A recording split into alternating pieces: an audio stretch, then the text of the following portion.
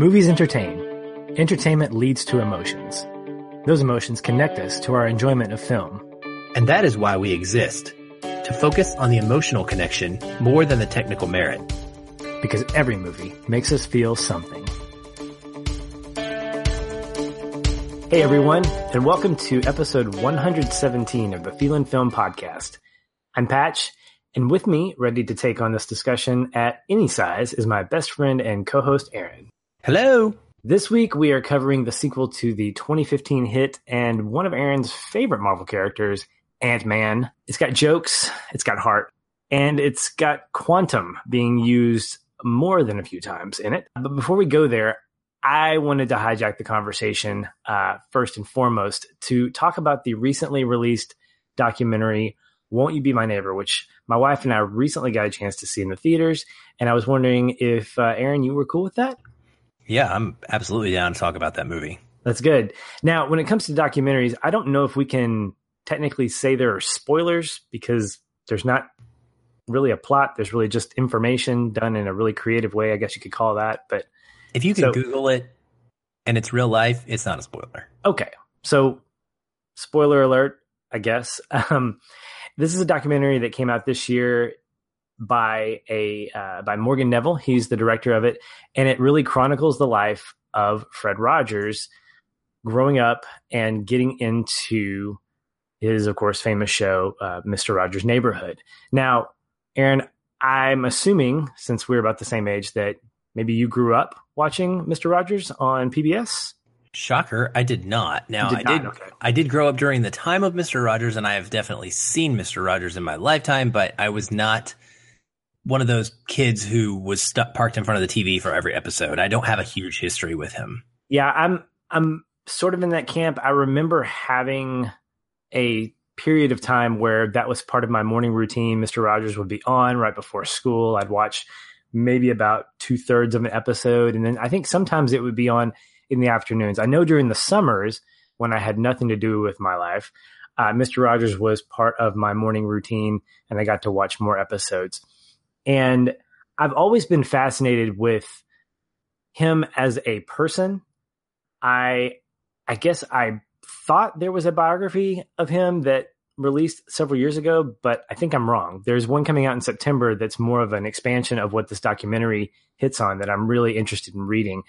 But this documentary was absolutely fascinating in terms of giving us probably as clear a picture of the life of Fred Rogers in its entirety, as much as it could.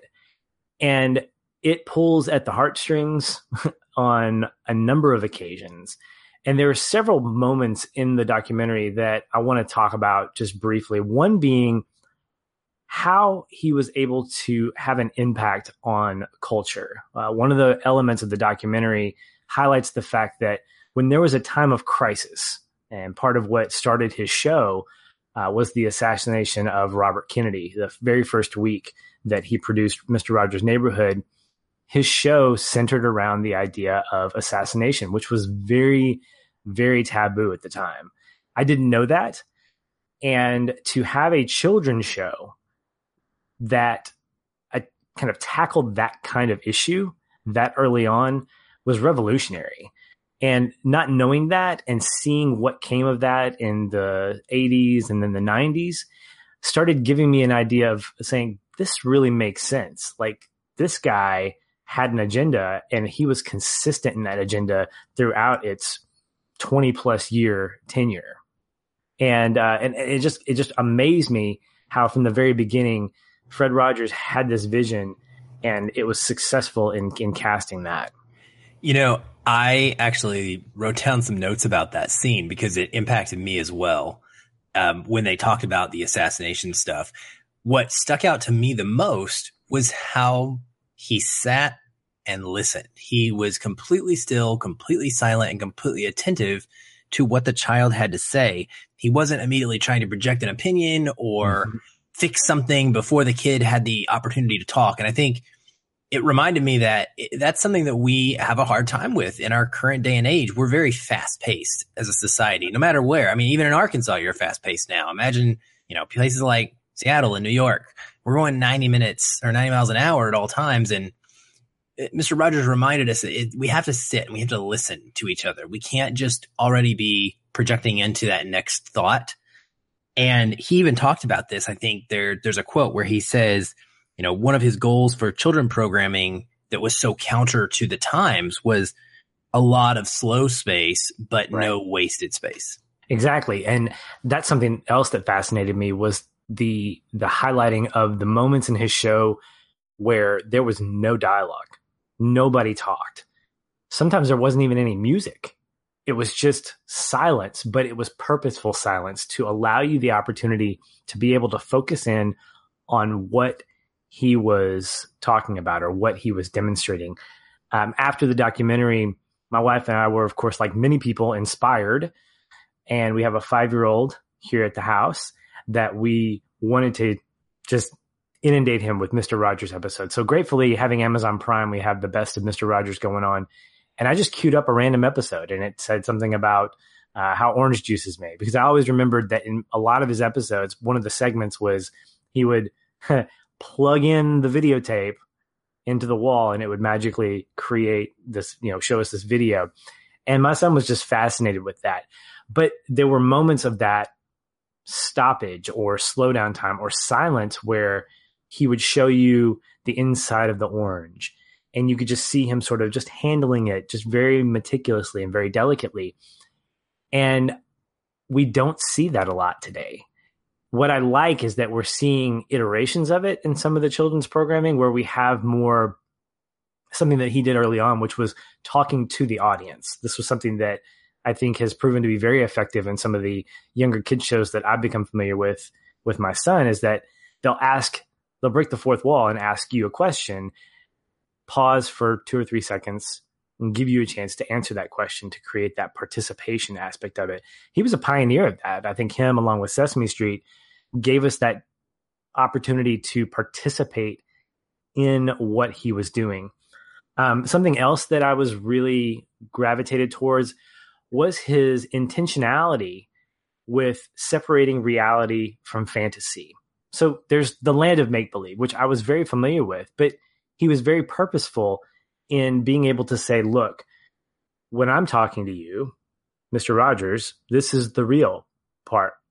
Now let's go into the land of make-believe and let's pretend this happens. And he made a point to never be in that set, although he voiced all of the puppets, which again, I didn't necessarily know that.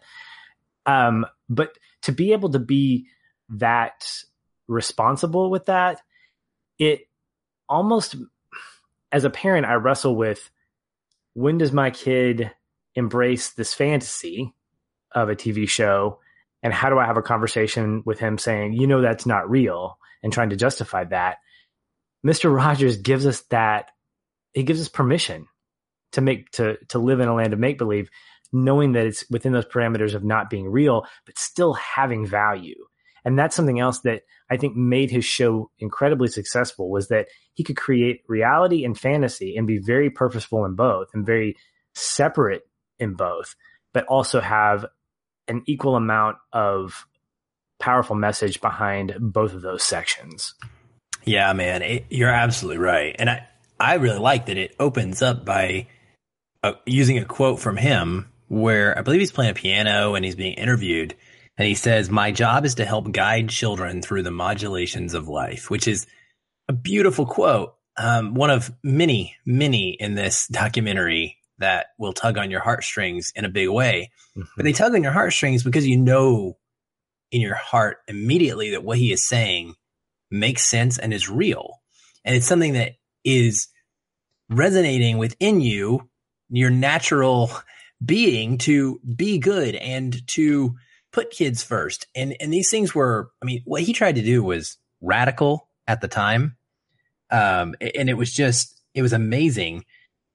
He talks so much about love, and inclusivity. And that's just a huge, huge part of what this documentary focused on. Him saying love is at the root of everything, love or the lack thereof it, which is something I preach all the time. I see, kids that friends that my kids have grown up with, and you can tell the ones that don't have active parents that are engaged in their lives every day.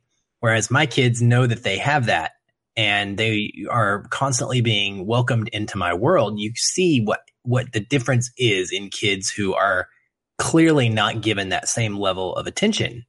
And that's what Mr. Rogers was hitting on. I was also drawn to the fact that he was a minister. I had no idea that he was ordained, and that he spoke a lot about how he used his child development to be his method of ministry in his life. That was never more evident than that moment where they're interviewing one of his sons, and he says, do you know how hard it is to live up to basically Jesus? Like my dad is no, more or less, he is the closest thing we maybe have had to a Christ type figure. He lived the way that he, preached, in a sense. And we don't see that anymore today. Right. It's so powerful. And that was the other big thing that I pulled away from this was speculation on his personal life and whether or not it was inconsistent with who he was on screen. And I absolutely loved one of the interviews with I think it was called the floor manager. I guess it was a stage manager essentially. And he was addressing the rumors that Fred Rogers was a Navy SEAL, that he had tattoos, and that's why he wore sweaters. And he was and you get to know him throughout the documentary. So when he says this, you're almost laughing and nodding and affirming when he says, Fred comes from money. He came from a very well-off family. He wouldn't know how to, I don't know how it was, like tie his shoe or use a knife, let alone kill somebody. Just to articulate the fact that he was getting across the point that what you saw on television was who you saw in real life. And to a lot of people, as the documentary sort of points out, that's hostile. Because I think that maybe as a culture, we don't want to believe that someone who is inherently portrayed as good on screen, whether it's on the big screen, small screen, could absolutely be that way in real life. I know in the sports world, Tim Tebow gets a lot of flack for that because of the fact that he is consistent in his behavior. And for a lot of people, that comes across as abrasive. For others, it comes across as just very encouraging. But I think Fred Rogers got that in his day because of the fact that he didn't change who he was. And I think that's what made him such a strong role model, a strong figure, both on and off screen, because he was the same guy with every person, with every child, with every adult. And his message did not change throughout his life. No, you're right. Absolutely right. And I miss him, and I wish that we had someone like him. The fact that he switched his episodes up to being topical, to where he was the first voice to kids in moments of national tragedy. Like, I wish that we had that now. Mm-hmm. I really, really do. Because, the world could use some Mr. Rogers right now. That's absolutely a fact. I kind of want to end this with a quote of his, because there's so many that are in this documentary. But this one really stuck out to me a lot. And I think it's important for everybody to know this and to hear this. He said, "You are special means you don't have to do anything exceptional or sensational to have other people love you." That's a fantastic quote. It is. I mean, and for me, it's at the heart of a Christian value. That you are loved simply because you exist. And I hope that everyone can feel that. And that's what he tried to ensure everyone knew, and understood. So yeah, this is a great film. I mean, I would never go to the movies to see documentaries. This is not a common thing for me. Even going to press screenings, I don't go to documentaries that often. So I highly, highly, highly recommend people go see this in the theater. It's a cool experience to see it with other people around you. Yeah. Everybody balling, everybody connecting with it. Yeah. We got the chance to sit next to a teacher, and she was completely engulfed in it. At the very least, if it comes to town, just go see it. Not even just for the theater experience. That's kind of a +1, but to be able to experience it, period, because I don't think it drops on DVD until like September. So if it comes close to your town, give yourself an opportunity and go see it. and watch it with your kids. I'm excited to get a chance to show it to my teenagers once it does come out on, Blu-ray, and own it and revisit it just as a reminder. Yeah. I'll be interested to see what they think. Yeah. Well, I will let you know for sure. Maybe we'll let the listeners know too. Well, thanks for indulging me in that. And now it's time for some announcements. That's right. I thought you were going to skip over them completely and they're actually quantum announcements, Patrick. They are. For the record. Can we use quantum as many times as possible in this episode? I hope we can. Done. Deal. I'm in. All right. So listeners, a couple quick things. We wanted to tell you once again about Premium Picks. This is a new thing we started up just about maybe, a month ago, a little under a month ago.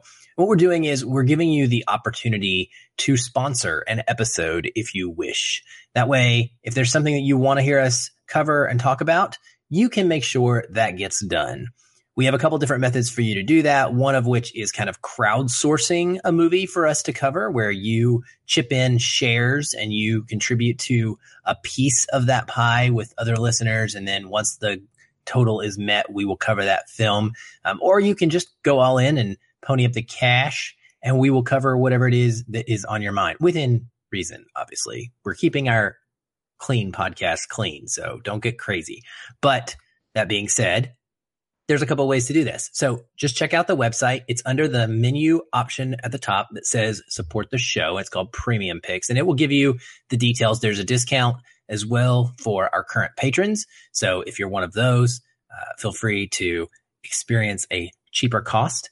We want to give you a benefit as well. And the first one we're covering, the reason I'm bringing this up, is going to be later this month. So one of our patrons spoke up and said they really wanted us to talk about this movie, Life is Beautiful, and we're going to cover it at the end of July. I think other than anime, this is our first true foreign film that we will be covering on 150 episodes plus. So I'm really excited for that. And I'm also excited to cover this because it's supposed to be very, very good. Although I'm not thrilled about the fact that I'm probably going to cry. I've heard that it's an emotional tearjerker. Dude, that's your thing. You cry. It's okay. That's true. I do. I'm not really thrilled about reading subtitles, but I can get over that. If you can get over the need, the crying. I think so. See, we're getting out the digs now so that we don't have to do those on the actual episode, right? We can be completely sweet and nice to the movie while we're talking about it. Exactly. But anyway, check out Premium Picks. It's a new thing, and we would love to have you throw us some support, and we'll cover something you want us to cover. Last, we just want to also give you a little nod to a podcast we love. So here's In Session Film. Hear about all the great stuff that they are doing right now. Hello everyone, this is JD from the In Session Film Podcast. Each week we review the latest from Hollywood, California. Well, yes, Brendan. We also give top 3 lists. Okay, yeah, thanks again, Brendan. Additionally, you can hear us talk other movie news, trailers, varying movie series, or other interesting film-related topics, and even rants and raves of the week. On top of our main show, every Friday, you can also hear our extra film podcasts. You can listen to the In Session Film Podcast on iTunes, Stitcher, SoundCloud, or at InSessionFilm.com. Listen to the In Session Film Podcast every Monday and Friday. Subscribe today and hear me verbally beat JD like a Cherokee drum. No. That's not how this works, sir. All right. And with that, let's get into our review. As always, this will be a spoiler-filled podcast. Be sure to go see the movie if you don't want to be spoiled, and then come back and enjoy the conversation with us. So I want to kick us off with our one-word takeaway. This was interesting. I was hoping for... Is that your word, interesting? No, I'm not, because that's very generic. I don't want to use interest. If I can get away with not using interesting in any of my one-word takeaways throughout the lifetime of this podcast, I will feel like that's a win. I know we've only been doing this for, 6 months or so now, but do you intentionally try to not reuse words? Because I have made that a goal. Yes and no. I don't have a list of words that I've used. Yeah. But if there's a word that really stands out to me that I know that I've used, I'll preface it by saying, I know I've used this word before. And then I maybe try to come up with something really clever to say, this is why I'm using it this time. So you don't go to the thesaurus like I do and look for I'm not that thorough. Well, my one word for this film, and this was very obvious to me leaving the theater, is the word tech. I recently rewatched a short film by a company called Red Giant that was created to show off some of their new special effects software. At least it was new at the time that they developed. I love the concept of this, where they're advertising, but doing it in a way that's very clever. It was entertaining, mesmerizing, and the creativity that was used was pretty spot on. And I couldn't really help but think of the same thing about this film. And I know that the folks at Disney and Marvel Studios have got a lot of stuff going for them. And so I didn't think that this was necessarily a one-to-one comparison to that. But man, tech was on full display with shrinking and growing buildings and cars, truth serum, and pretty much quantum everything. If you could put quantum in front of a word, it was probably going to be used. And honestly, it was almost too much at times, especially near the beginning of the film, because I was going, okay, whoa. Can we step back and not get so tech happy? Because you're going to spoil it by the end of the movie. We haven't even gotten to the big, action sequences yet. But I found myself thinking, okay, I get it. And it wasn't a deal breaker for me by any means. It definitely didn't deter my enjoyment of the movie. Because like the Red Giant short, it all worked towards making that narrative better. And maybe it's bad that that's what stood out to me for my one word takeaway, but at the same time, it wasn't distracting either. So I feel okay saying, yeah, okay, I'll say tech for this one. Well, I think that's very fair because there is plenty of tech. There is no doubt about that. And my word ties into that, I think, in a pretty big way. I went for the low-hanging fruit, Patrick. My word is quantum. And I did pick this before your intro and before I knew that you were going to make some quantum jokes to start this episode off. And I should have known that was coming. But the thing is, man, for better or worse, the one thing that I will always think of most when I remember this film is that word. That and the awesome ant names like Ulysses S. Grant and Antonio Banderas, because he's a badass. But seriously, I felt a bit overwhelmed by the science talk like you were referencing. And it really did lessen my own connection to this film emotionally because I couldn't logically make sense of much of what was going on for this entire story. Even taking into account the sci-fi comic book nature of the story and the fact that I have to have some level of disbelief and an acceptance of kind of crazy out there concepts. But overall, I mean, it was still a more personal story than the universe affecting problems that we see in most MCU films. And of course, coming right on the heels of Infinity War, it's a dramatic difference in tone and what is actually taking place here. So I had a really good time and I enjoyed it yet again as a lighthearted action adventure quantum comedy sequel. Yeah, I think that Ant-Man sits in the same category to an extent as Spider-Man does, in that it feels homegrown. It feels very grounded, local. And to me, I think that's needed in this universe that Marvel has created, because we get so many epic battles. We get so many epic problems that it's good to have a reprieve every once in a while. Ant-Man, I think, was a nice entry into the MCU.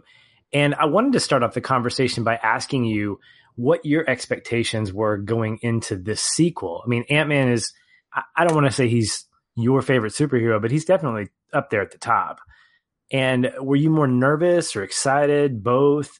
How did you feel going into this? And how did that change or increase or decrease when you came out? Well, I wouldn't call him my favorite superhero. I mean, that's Batman and is going to forever be Batman. I would say that of the MCU solo characters, I prefer his solo film more than any other solo film. He is my favorite in that regard. And Spider-Man is probably darn near my second, which is, again, same type of thing. Low stakes, home floor type story, right? Is just a guy in his neighborhood trying to do his thing and get through life, not worried about the Krell or whatever the heck the aliens are that are trying to destroy New York. See, I don't even know what they are, right? Who knows? But I'm worried about math and my homework. So that being said, Ant-Man. Yes, I love the original Ant-Man. And a big part of that is because of Scott Lang and his character being a dad who is divorced, who has this child that he just wants to spend time with. And he wants to reconnect. And in his case, not mine, come back from prison and build this relationship. So it's a very personal type of story that we can all find something to relate to in a way, because we all have kids. We can't all relate to being Captain America and Iron Man and the Hulk. And so, yeah, I went in with extremely high expectations. They were a little bit, maybe, I don't know, lessened in some way, because I kind of knew this wasn't going to reach the heights of the first one. I just didn't expect that they could do that. But I knew it would be very similar. And sure enough, it was very similar. And I think that maybe my expectations or wanting it to be so much like the first film did hinder my enjoyment somewhat. I don't know if I would blame the film for all of that or not. It's just a different kind of story. It's not the same one guy going on a heist. It is more of a team up kind of thing. I mean, it's right there in the title, Ant-Man and the Wasp, right? And so a big thing to me was, how are they going to make this work? Is it going to be an Ant-Man film, or is it going to be a Wasp film, or is it truly going to be an Ant-Man and the Wasp film? Yeah, that's definitely a difficulty when it comes to any kind of sequel where you have a central character, because it's what makes me curious about the next Spider-Man entry. How is he going to just fight another? Yeah, I think it's Far From Home, I think is the working title, or maybe the official title for it. But you've got to expect that there's going to be some team up at some point, because it's just the logical extension of, what do we do with this character? We've established who he is or who she is. What do we do with them at this point? And I think what the second movie does, what this second entry does, is it brings a sense of team upness to it, not only with the Wasp, but also with Hank, and this little subplot, or not subplot, but I guess the A plot of the movie, which is what the movie initially starts out with, this idea of getting Janet, Hank's wife, out of the quantum realm. Now, I admit that I don't remember much about Ant-Man. I hadn't seen it since my theater experience, so I didn't get a chance to rewatch it before this. So I don't know how much was rehashed, if this was new information. So I took it as the latter. And to me, I thought it was a great way to set up the story by giving us that backstory on Hank and Janet, and particularly their relationship with Hope. And I wanted to know, did you like that opening? Did you like not only how the story was set up, but did you like what this was going to end up becoming? Well, it's funny you ask that, because I had a very memorable experience with this opening scene. As it was taking place, I will tell you, first of all, it is an extremely on the nose rehash of exactly what Hank tells Scott during the first film. I mean, almost down to some of the same scenes redone, or maybe they just used the footage again. I can't remember. It could have been that much similar. But so I was thinking, right, the whole time I'm going, oh my gosh, why are we doing this? Really, Marvel? Like, you're so lazy that you have to. I mean, this is an episode recap. We've been watching The West Wing. And so Netflix gives me the option to skip the episode recap. And I love that. And it felt to me like this was an episode recap, and then I just needed to push skip until it gets to the end. And we realize that Hank is talking to Hope at this point. He's telling her this story. So then my interest in it kind of shifted, and I thought more like, well, oh, that's kind of witty. That's kind of clever. Like, you use the same thing that he told Scott already, but now you're telling your daughter. And so we get a little extra information, and it's got a little bit more personal flair to it. And then this whole scene for me, it was like being on a wave, because I kind of came back down, and I was like, then again, like, why has it taken you 30 years of her being gone to tell your daughter What the heck? You've never literally told your daughter this story before? Because the way he's telling it is if it's the first time that Hope's ever heard this information in her entire life. She's been training as the Wasp for over 2 years, according to the timeline. So I had a tough time, and this was the first of many things that I had a tough time with when it came to realistic scenarios. And so the scene was very much like 50%er for me. I liked some of it, aspects of it, and then overall it's kind of like, there were things that took it away from me. So I think we can probably say that, maybe not definitively, but at least halfway definitively, that this opening sequence was really giving us in case you missed it or in case you forgot. I absolutely think so. Because I didn't see any of what you saw. I didn't catch any of that. And knowing that I don't remember if it was a different creative team that worked on this one than the last one, but it would make sense if it's a different team, because they're going to say, okay, what can we take from the first one and build off of that? And so you have this conversation that then becomes basically the whole basis for this next entry into the Ant-Man universe.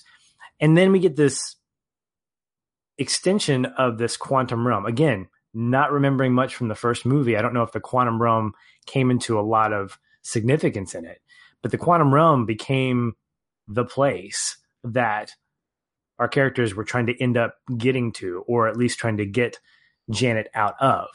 And did you like that? Did you think that it was a strong place, a strong set piece when it came to that? So mainly the whole big plot around it. I love the visual representation of the quantum realm that was taken from the first movie, which did have a big part on the finale of the film, because that's what Scott does, is he goes subatomic, just like Janet did, to save everybody. And it ends up, the difference being that he ends up coming back, right? Love brings him back. I don't know why love didn't bring Janet back, but it brought Scott back. And so then we get this extension of it. And I agree. I thought that made logical sense in the story. And it is very, very beautiful to see it portrayed, but it is also extremely confusing. There's no sense at all being made of it. And there's random, creatures that are alive, organisms or something moving around. I mean, he's got, when Hank sees these organisms, I mean, he's gone so many levels down of micronization. I don't know if that's a word. It's of being quantumly small that, who knows if this thing could exist or not. And frankly, Patrick, they spent so much time giving me science mumbo jumbo about the quantum realm. I just wanted to know simple things. I wanted to know, how did Janet eat for the last 3 years while she was in the quantum realm? And where did she get this cool hood and, coat and things like that? I know it's a comic book movie. And I'm fine with suspending belief for a lot of things, but because the film spent so much time trying to be specific, it made me think, if you're going to go this hard on this quantum realm thing, you need to be tighter. Does that make sense? Oh, absolutely. I mean, I think I've talked about this before. I think it's one of the faults of Lost. When they give you so many mysteries and so many questions to be answered, they beg to pay them off. They beg to have them answered. And you give us so much when it comes to this quantum stuff. In fact, I mean, it's very meta. I think it's Bill Foster, played by I keep wanting to call him Morpheus. When I asked you who he was, that's what you told me. Lawrence Fishburne. Yeah, Lawrence Fishburne.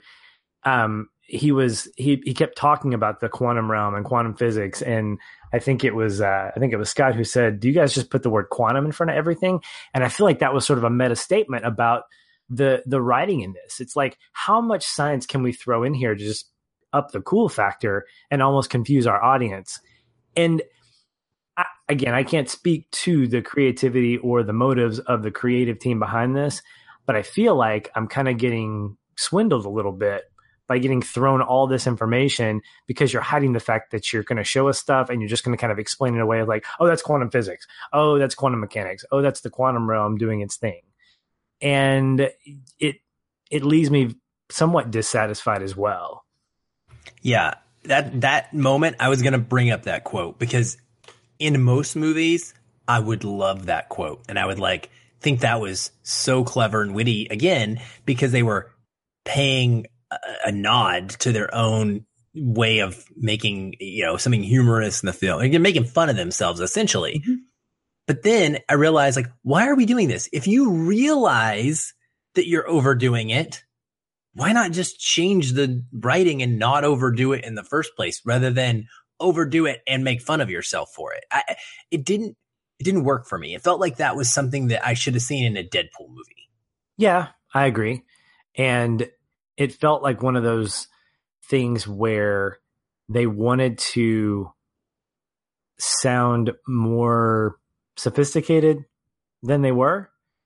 And it could be that a movie like this unintentionally needed more, or it felt like it needed more than it did. And I don't agree with it. I don't think that's the case. I think this is a movie that didn't need much to be successful and to be enjoyable. As both of us, I think, can walk away saying that it was very enjoyable, and we didn't need all the extra bells and whistles that came with it, the over science being one of them.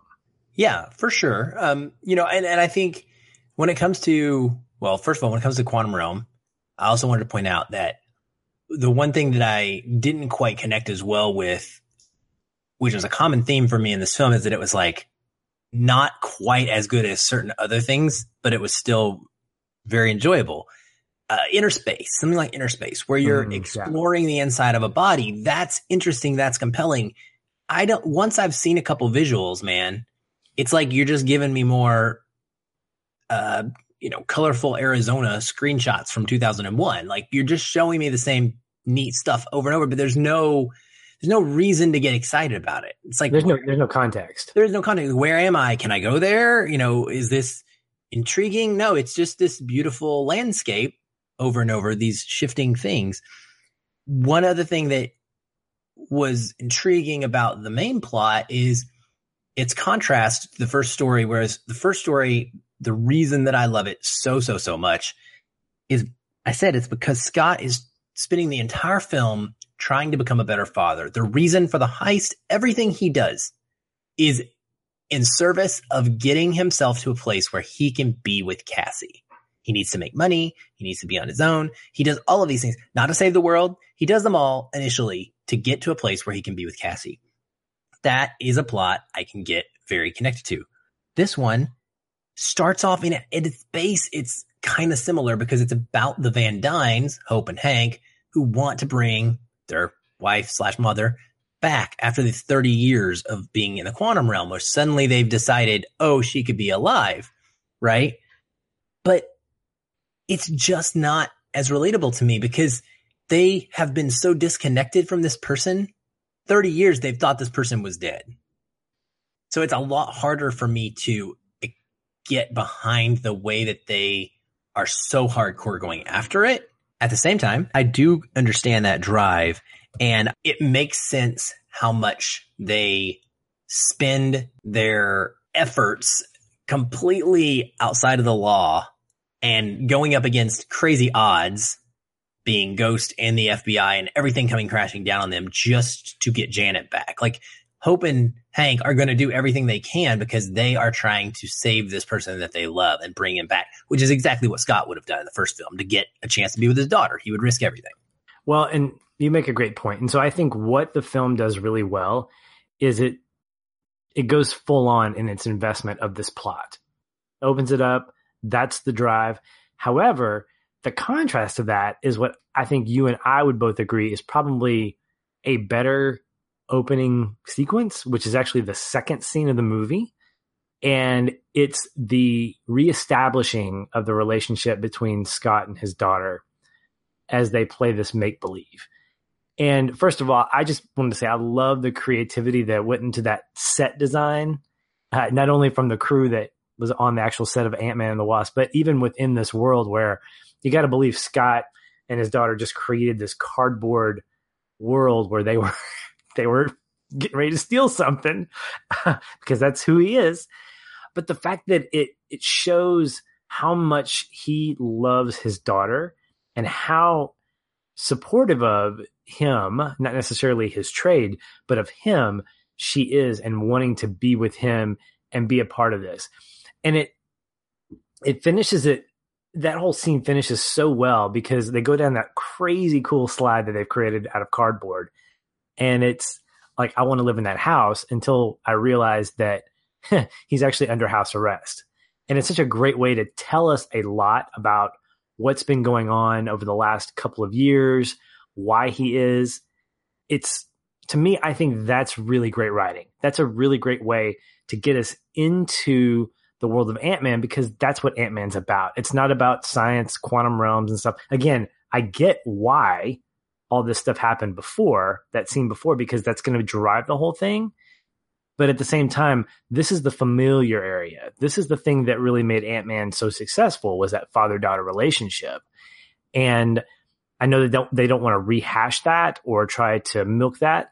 So I get the creative decision, but at the same time, I felt like this was a stronger scene. Yeah, fantastic scene. One of my absolute favorite, almost my connecting point. That good. I really loved it. And this is where I thankfully kind of got that jolt of energy back after that opening scene made me go, I don't know, on that little roller coaster I took. I loved it too, man. And for the reasons that you pointed out is why it was almost my connecting point. The idea of him bringing his daughter into this thing that he loved. Yes, it's stealing, which is terrible, but it's no different than like, you know, me trying to get the kids to watch movies with me and evaluate them, or the joy that I would experience if my child gave me a connecting point after watching a film is what Scott would feel when his daughter successfully steals the, you know, trophy, world's greatest grandma, you know, or whatever. Right. And so I love that. And the set design's amazing. And I agree. The writing is so well done. The way that it just introduces us and ties us into that nod we got in Infinity War about why he was at home and couldn't be there. Everything's done perfectly. And Luis, I got to tell you, so going back to the first film, again, that's another part that I think I love about those grounded films is you get a character that isn't a superhero, that is a stud. And same thing with Spider-Man Homecoming. Why I love it, MJ. And his best friend, you get these humans that are part of humans, like the others aren't human, non-superheroes, non-powers people who are an active, huge part of the story. And so we get to establish right here that they are still very close, you know, and that Luis is there working with him, living with him. They're best buds, man. And I love that because there are no other Marvel films that I can think of that have this. You know, Captain America doesn't have a best friend that just sits at home and watches TV and goes to work every day at Amazon and comes, you know, back or whatever. Like that doesn't happen in those films, but it does in this one. And so that elevates it. And we got a cool reintroduction to Luis here. Yeah, we have a little bit of kind of the Lewis and Martin relationship, the funny man and the straight guy. And I love those kinds of dynamics. And that's a strength of really great comedic writing because you have to have a guy who's somewhat serious. And Paul Rudd's a great comedic actor. So he lands, when he lands lines, he does it very well. But he's the deadpan guy, whereas Luis is just the obnoxious best friend. One thing that didn't quite work for me this time was his trademark storytelling. I thought I got enough of it in the first film, and you could see where it was going when he was being interrogated, although the whole truth serum sequence, how it wrapped up, kind of made up for that type of thing. What I enjoyed, though, was the love that you could tell he has for Scott and how much he wants not only to be a successful businessman, but also to make sure that Scott's taken care of, and how much I love the nonchalantness of when the aunt takes over being Scott in the house and Luis sees him, and then his reaction is really just like, basically don't make too much of a mess. Like, it's like, this is just normal for him. I feel like if I were a hero or have a costumed hero of some kind, that you would be the Luis to my Ant-Man. You would have no problem with that kind of world that you're living in, or vice versa. Yeah, and I agree. I think the connectivity between that is what gives it its strength. Same thing with Spider-Man and his best friend, along with his crew. Ned. Is it Ned? it's not Ned. I can't remember specifically. It might be Ned. Anyway, but you guys know who we're talking about.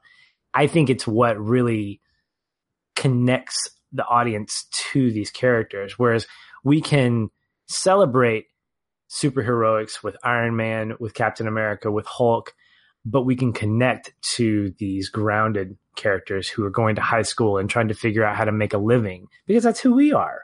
And we can be those people, whereas we can idolize the others.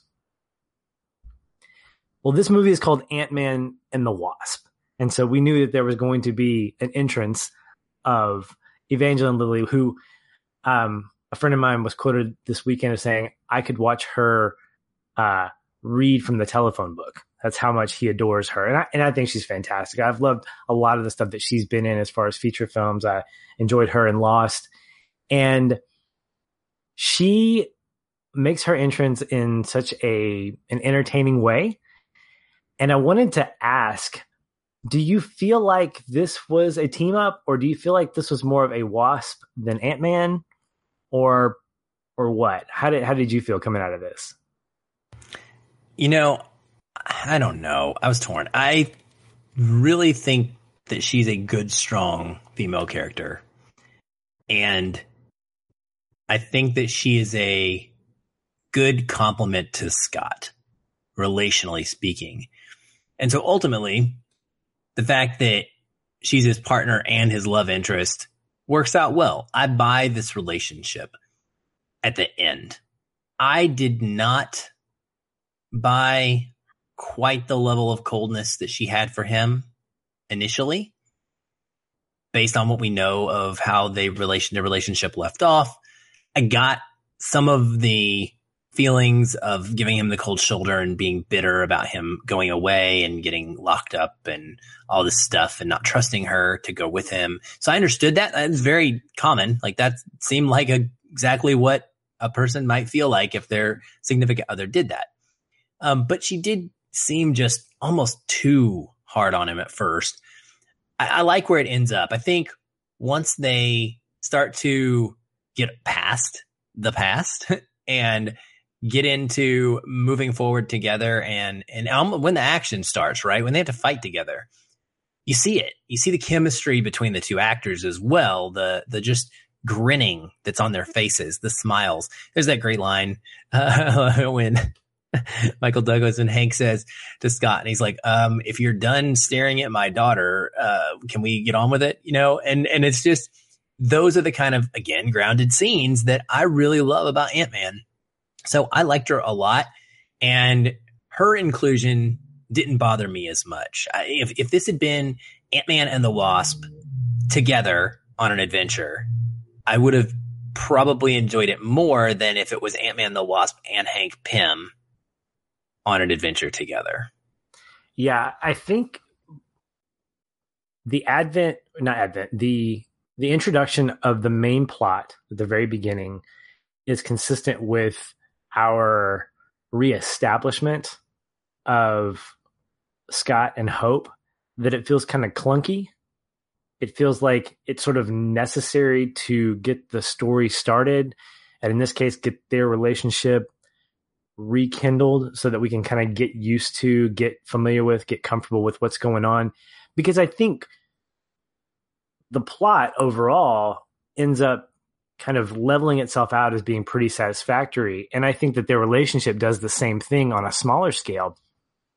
By the end of the movie, bought their relationship in terms of their romance, in terms of their friendship. And I loved seeing them team up together. I loved seeing how her skills with the wings and all this other stuff complemented what he did with his various ants. And in particular, being able to, in the final battle, when he keeps growing and shrinking, how she's able to kind of come to his rescue. Some of it felt a little forced, but overall, I think by the end of the movie, we got, I think, a very honest and very satisfying relationship resolution. Speaking of them, I had a Jyn Erso moment in this film. I was looking for it the entire movie. There's this scene in the trailer where they're in the fight and he says, you go low, I'll go high. And she says, I've got wings. Why would I go low? I couldn't find that in the movie. Did I miss it, or was it not there? I didn't see it either, so it may have been cut from the final. It must have been. So it was one of those I Rebel things where I loved something in the trailer and was looking forward to seeing it in the movie, and then it did not happen. So that was kind of a bummer because I thought that was a great line. Darn you, cutting room floor! And I would have liked to seen it. Maybe it'll be in an extended edition or something. Maybe. But yeah, I really did, man. I liked their relationship overall, and I just hope that they can give me another Ant-Man movie with her, but bring it back down a little bit. Bring it back down to a more less quantum-y level. And maybe that's a lesson that they will learn. Of course, if they're going to be back, and we'll talk to that in a little bit, we'll have to see kind of what the repercussions of recent events will trigger a different kinds of story. Who knows? Well, like any movie, we have our antagonists. And in this one, I identified 3. One, an obvious one, 2 more kind of started out as antagonists and ended up kind of being somewhat allies. But I wanted to get your take on each one of them. So we have, I'll just list them. We have Sonny Birch, played by Walton Goggins. And he's our Southern gentleman who owns the reputable hotel that ends up being not so reputable. We have Ghost, and I forget who plays her. I know that she's been in, I can't remember what she's been in. And then, of course, we have Bill Foster that we mentioned earlier, which is not, I don't think his name is mentioned that much in the movie. I think he's just considered Hank Pym's partner, former partner. Well, I can start with him because when I got home from the movie an hour later and I was looking at the notes, I remember texting you and saying, hey, who is this Bill Foster guy you're asking me about? Because I could not remember his name. So that's how unmemorable his name was for me. Obviously, his character was memorable because it was Lawrence Fishburne. You know, give him, take him, leave him, whatever. To me, he didn't have a ton of value and added to the story. I do, I guess, enjoy that he is this person who gives us confusion. He might be setting them up and being bad, but then he tries to stop her from hurting them. And so really he's good-hearted at the end, and he really is just taking care of her. I do like that. I enjoyed that it ends with him sticking by her side, saying that they're going to do this together. I liked that. Just the idea of someone, you know, being able to bring another human in, adopting someone, as it were, is the way he did. So I thought he did a good job of that. I did too. I think for all 3 of these characters, I felt like it was too much for the movie. I don't know that any one of them stood out as being like not just the antagonist, but as being very solid in their being memorable. I mean, each one of them had a purpose, although some less than others. I was entertained by Sonny Birch, although I don't know what his purpose was other than being sort of like humor and being kind of that flat villain that is good. I mean, I don't mind a flat villain here and there. I mean, Waterworld's got it, and it's good to have those little mustache twirling guys that you just root to get their comeuppance. But I felt like there's a missed opportunity with Foster and Ghost. I don't feel like we got enough of their relationship outside of the kind of clunky exposition that she gave. I thought I thought Ghost's design was pretty fantastic. The way we're introduced to her, it feels very mysterious, obviously, because she is just that. She can, I don't know what she does. She can, I don't know. Phase. Yeah, she can phase. And I love the effect of that. One thing that kind of bothered me about her, though, was as she was telling this story and giving us the backstory about her and Foster, is she tells us, like she's telling Hope and Scott, that she was promised as a result of working for S.H.I.E.L.D. that they would let her die or kill her. And she said they went back on that promise.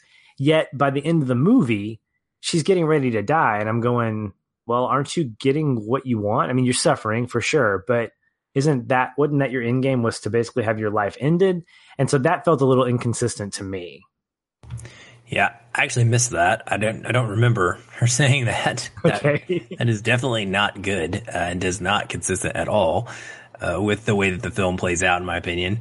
When it comes to Sonny Birch, I'll say Walton Goggins is a great actor, but this is the third time in a row, personally, that I have seen him sticking out as the same exact type of character with his mannerisms, from The Hateful Eight to Tomb Raider earlier this year and to now this character.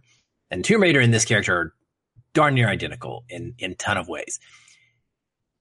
He's good at it. He's fine at it. But again, could absolutely been taken out of this film, and I would not have missed him one bit. I felt like he was entirely unnecessary. I agree with you that all of these things bloated the film.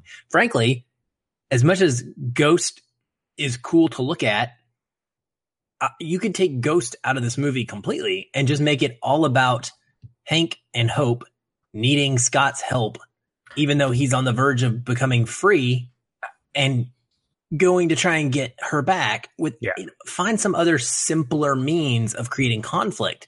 But they went big with the conflict, and then they created two big conflicts. One being, the arms dealer coming after him, which his whole plot line is dumb in my opinion. Like it's so generic that it doesn't fit. It plays for comedy. It does. That's what it does. And I'm okay with, if you're going to be honest about it, I mean, that's fine. Let it play for comedy because it was entertaining to watch. But yes, it did not add to the plot.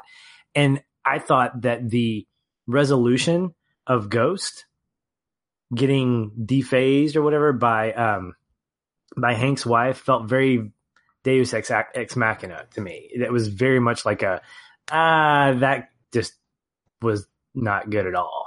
Yeah, I have two big problems with that. One is the trust issues. Ghost could have ended all of this by just asking for help. Yes. Ask for help. What? I get it. And I guess for me, the way that I tried to enjoy this more is to think about it in terms of people's shifting perceptions. Ghost has a perception of the past that her parents were murdered and her dad is, not a bad guy. Obviously, he was betrayed by Hank Pym. And so that has shaped the way that she believes Hank Pym will react and the way that she believes things will happen in the future. That happens for Bill Foster as well. And it also happens for Hank, who argues and says, no, I didn't treat him bad at all, kind of thing. And because of those perceptions, it made me think about how that influences us in real life too. Like, if you and I had an interaction in our past, you see it one way, I see it the other way. It influences how you're going to respond to a similar situation or a connected situation in the future. Whereas all you really needed to do was say, Aaron, can you help me out with this? And I would have done it. But you don't trust that because of your way of viewing that past. And so that's what I saw happen here. And I was able to think about it in those terms and kind of find more enjoyment out of it. But yeah, the ending is dumb to me. It's dumb. I really just think it's dumb. I cannot find any reason to believe that the quantum realm is now magical. And that's what you're telling me, is that there is some sort of magic quality to it. When she starts inserting herself into another person and communicating telepathically and controlling people from the quantum realm, and they lost me, frankly, right there. It got all too plot conveniency. Then it started happening even in the action scenes when Scott's suit perfectly malfunctions at the right time for humor and then perfectly works at the right time to save Hope's life. Like, everything went according to the plot, obviously, but I just didn't feel like a natural kind of progression to me. It just felt it's convenient. It's very convenient. And I think that's what leaves us satisfied, but not amazed. But with a movie like this, you're not really expected to feel amazed. And whether it's because it's a sequel or whether it's because it's more of a grounded and not necessarily, it's got everything that we didn't want in terms of a good superhero movie, with one being stakes. It doesn't have stakes at all. The stakes are, is Scott going to not be under house arrest by the end of this movie? I think that's the biggest question we're asking. And is the person that's dead going to come back from the dead or not? Right. That's really the depth of it. And that's what I was saying about why it's harder to relate to coming back from the dead than it is to not getting dead in the first place. Right. So, well, we've talked about the tech here and there. We mentioned it obviously in our not connecting points, but our one word takeaway. And so it's on full display here. And there were a lot of opportunities for us to get wowed, a lot of opportunities for us to probably roll our eyes a little bit. Did anything stand out to you that you liked or that you didn't? I'll never get tired of seeing stuff shrink and get big again. Never. Ever. Period. Like, this movie has a high floor for me because of the tech and that what it's all about. When he first shrinks the lab, my jaw dropped. I was not expecting it. And I was like, oh my gosh, that's brilliant. Right. And just, it kind of gets overdone, as most times this will happen in Marvel movies with the action. By the end, you're like, get it. Like, everything can shrink. But man, it's so amazing at the beginning. And then also the cars. Every car sequence in this film with the cars getting big and little, that honestly, you could have just given me a whole movie of watching that. It was amazing. It was so awesome. I mean, when the way that Peyton Reed films all of this action is so great, because you'll cut from and this big, and then the sound design and the score will pull back to a lower volume because you're now in the tiny car, and it's like it's so much fun and so cool to watch. So I guess if I had a favorite, it's probably the circular Hot Wheel container. Yes, it has a ton of different options of cars to use. That was gonna be mine. And to me, I'm almost envisioning this is going to be the basis for the next Fast and the Furious. Yeah, you're gonna have Ant-Man, the Wasp, you're gonna have PIM's technology somehow making it in to the next Fast and the Furious, and we're gonna have shrinking and growing vehicles coming out, and you're gonna have Vin Diesel talking with a helium-based voice from his little miniature Hot Wheel car. I think it's going to be fantastic. Well, let's finish off before we get to our connecting points. I wanted to talk a little bit about the credits and, of course, the mid-credit scene. But first of all, I was equally as fascinated with the credits themselves as I was with the entire movie. Like, I could have watched those credits roll multiple times. I don't know if those were done digitally. I'm assuming they were. But if you were making a model of all these particular moments of action in the movie with clay figures or action figures, to me, I was blown away visually. And I almost hope that it was not done digitally, because that's a lot of crazy good effort that goes into making those things happen. So I love the credits there. Yeah, they reminded me a lot of the credits of Kubo and the Two Strings, and the way that we see different things from the film presented in a different artistic manner, right? I loved it as well. They stuck out to me because anytime the credits can be unique, you're going to get our attention. And I like that, because you need to give us something to make us want to stay. And I know we're going to talk about the mid-credits scene, but I knew there was going to be two. And so I stuck around for the end, and I wasted 10 minutes of my life, and I gave it to Marvel because Marvel knows I'm a schmuck and they know that I'm going to do it. But what are they gaining from me doing that? Right? Like, are they gaining anything by forcing me to watch a list of people's names that can, create a sidewalk from here to China? I'm not really reading them. I'm getting no value out of doing that. And they're really getting nothing from me out of doing that either. And so that final scene, it was a big letdown for me, as far as like, why did I stick around for that? Right. But during the actual credit scene, it makes it worth waiting for the mid-credit scene. So I loved the credits in general. So what you're describing to me is what it's like to wait for an attraction at one of the Disney World theme parks. And again, it makes sense that this is Disney. They have the while you wait entertainment. When you're sitting in line waiting to do Mission Space, you're getting briefed by Gary Sinise as if you're an astronaut. You're walking through what looks like mission control, getting a chance to mess with knobs and dials and things like that. Same thing here. You're getting a chance to see people bring out their creativity in a way that you don't get to see during a film. And I think end credits need more than that. I remember going to a design conference, and there was a full exhibition section on intro credits, like intro sequences, because that helps set a tone for what a movie can be like. It can do that. Sometimes it's a cold open. Sometimes it's, I'm always going to be fascinated with the Ang Lee Hulk intro credits and how the liquid flies off of the letters of the credits. That's always going to be just memorable to me. And I think these closing credits do that same thing, as they leave us kind of entertained, and it takes a lot to get us to that mid-credit scene and ultimately to the end credits. I left. I didn't stay for the end credits. I just read about it, and I was like, I knew it wasn't going to be a stinger of any kind. It was going to be more of an end joke, just like most of the end credits are. And when I saw an ant was going to, I just left. I was like, okay, I can get back to work now. I can save myself a couple of extra minutes here. But let's talk about the mid-credit scene. Did we expect what we expected as far as like the end result?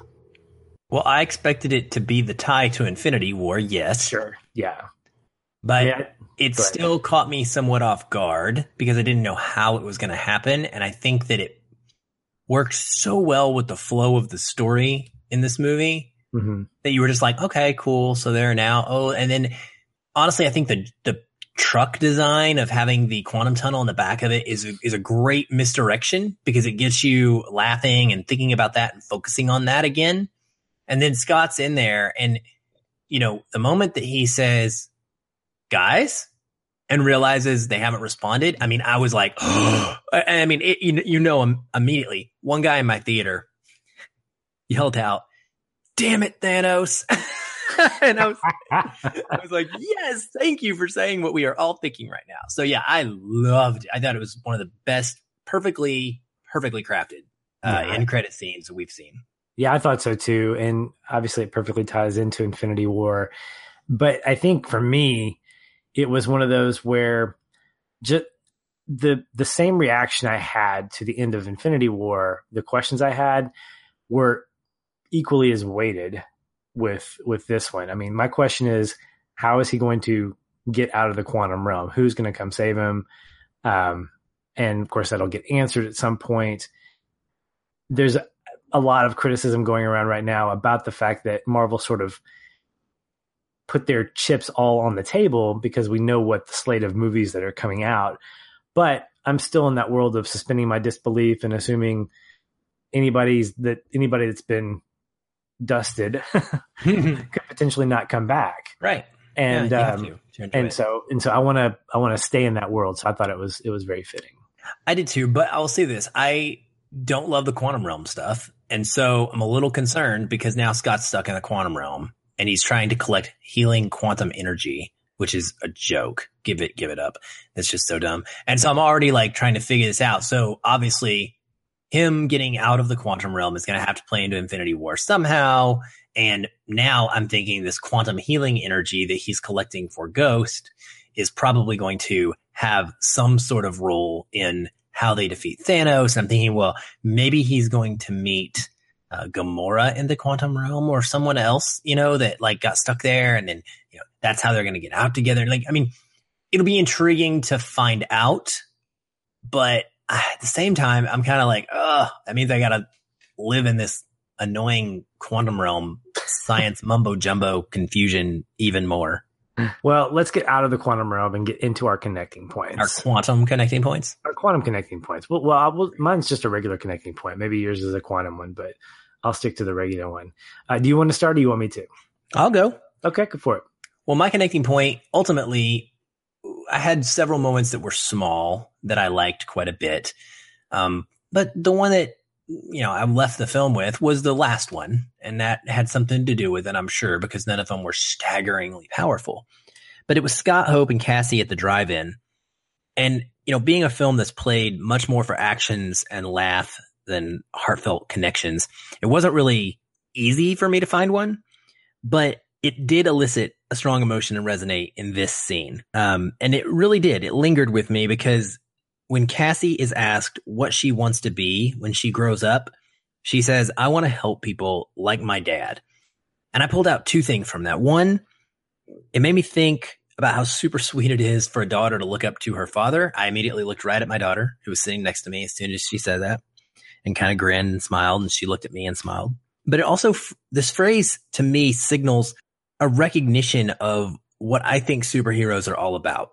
Not just solving the world's problems and protecting the world from these huge problems like aliens or evil super beings, but inspiring others to do the same and helping people on a lower scale. It's like what we talked about in our what we've been up to section in Mr. Robbers. It's love your neighbor thing, right? So her line gets me kind of both personally as a dad myself. It also gives me hope that the heroes in this world are being looked up to for the right reasons. That's fantastic, man. And it's one that's definitely memorable. I know that anytime we get a chance to have a father-child relationship, I'm always going to gravitate towards it. Of course, being a father of a son, it's a little different, but I can definitely see how that connects with you. For me, mine was more of a connection to understanding my desire to be a better cinematic writer.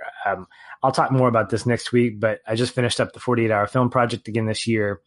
And something that I realized in my role this weekend was two things. One, I have a lot more to learn about directing, and which was kind of a known, but also I write better comedy than I do drama.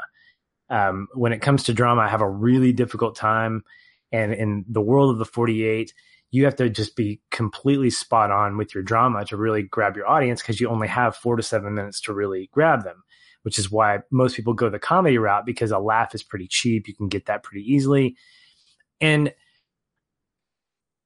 in watching The West Wing, and you can probably attest to this, it's a drama that has great moments of levity.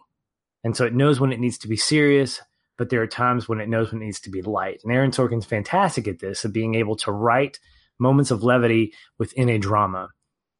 Ant-Man and the Wasp is the opposite of that. And I think it's effective in being able to be a movie that is a comedy that has tender moments of drama. Your Connecting Point is obviously one of those. For me, the moment that came, in my opinion, was that symbiotic moment between Scott and Janet. The fantasy portion notwithstanding, there's something very, very cool about this. Just like a drama should have those great moments of levity, this film does the opposite, equally as effective. And when Scott forms that symbiotic relationship with Janet from inside the quantum realm, Paul Rudd has this fantastic balance of being both hilarious and sincere in his portrayal of her. That thing could have completely bombed for me. It could have completely come across as cheesy or, oh my gosh, eye roll. But instead, you're kind of invested at this point. By the time he gets through his whole his whole performance, you're like, hey, this is Janet. And the way he looks at Hope, I felt like Janet was looking at Hope. And it's this really interesting duality, because it's like, it's Paul Rudd playing a woman and coming across with these feminine characteristics, but it's so tender. And I believed it. I believed that it was Janet talking to her daughter and talking to her husband. And it could have taken me out of the movie completely, but it didn't. And it was precious. And I was invested so much in the narrative at that point that I absolutely just adored it. I remember smiling, but not smiling and shaking my head going, this is dumb. Smiling and going, man, Paul, you can pull off some really great comedy and drama in the same moment. And at the end of it, I was like, I want to be able to do that. I want to be able to write like that, and hopefully I can someday. I thought you meant you wanted to be able to like phase shift into somebody telepathically or whatever. I was like, wait a second. No, that's not my end game right there. Yeah, it's a good scene, man. I do agree. I think without Paul Rudd doing that, it fails almost 99% of the time. I think he's perfect in order to convey the humor while keeping it tender. Yeah. And I enjoyed it despite the whole time thinking it was stupid and not accepting the reasoning behind it and being annoyed by the reasoning, like the fact that it was happening at all. But it, you're right. He kind of overcomes some of that because it's done so well. It's executed at such a high level. Yeah. So that, I mean, I would have loved it to make more sense, but given what we know or given what we do, had for this story, it still works. And that's awesome. Taking it with a grain of salt. Well, man, I enjoyed this conversation as quantum salt. Take it with quantum salt. Well, how about social media? Where do people, if people want to find you and continue the conversation or talk about pretty much anything related to movies, where can they find you, sir? You can find me on Twitter at Quantum Aaron. No, I'm kidding. I'll give it up. Okay. At Feelin Film Aaron, or tweeting from our official account at Feelin Film. And you can also find me extremely active in our Facebook group, which there are links to in every episode show notes, as well as on our website. And of course, you can type in Feelin Film in Facebook, and guess what? We'll come up. It does ask you a couple of questions to join. We don't have it wide open. I mean, we approve everyone who requests to join, but it just keeps the group a little bit more contained. And so far, so good, because we have an awesome collection of folks that are in there, and it's a really good time. It never gets out of hand, and people have a great time discussing things. There's a topic that was posted today asking what recent franchise film that came out in the last 5 years would you remake and why? And it's gotten a ton of comments. So if you want to talk to other movie lovers, we encourage you to come be a part of our community. We would love to have you. Fantastic, man. And if you want to find me, you can check me out at Facebook and Twitter. I'm at Shoeless Patch, ShoelessPatch. Next week, we are bringing back our man Andrew Dice from Screen Rant to talk about one of his favorite movies, and one that I actually haven't seen yet, and that would be Troy. Yes, Aaron's giving me the surprise. I can't believe you haven't seen it. Oh, I'm excited for you to see it. It's a dude movie. It's a dude movie. The only thing I remember about it from the conversations when it first came out was the Brad Pitt accent failure. Yeah, something like that. It's not good. It's very bad. So we can probably forego that and enjoy the rest of the movie as is. But yeah, just look at him and his glistening pecs, and don't worry about what's coming out of his mouth. Okay, I'll try to do that, I guess, or maybe not do that. And anyway, it should be a fun time. We're always excited to have Andrew on to talk about movies with us. So be sure to check that out. And that's all for us. So until next time, stay positive and keep feeling quantum film.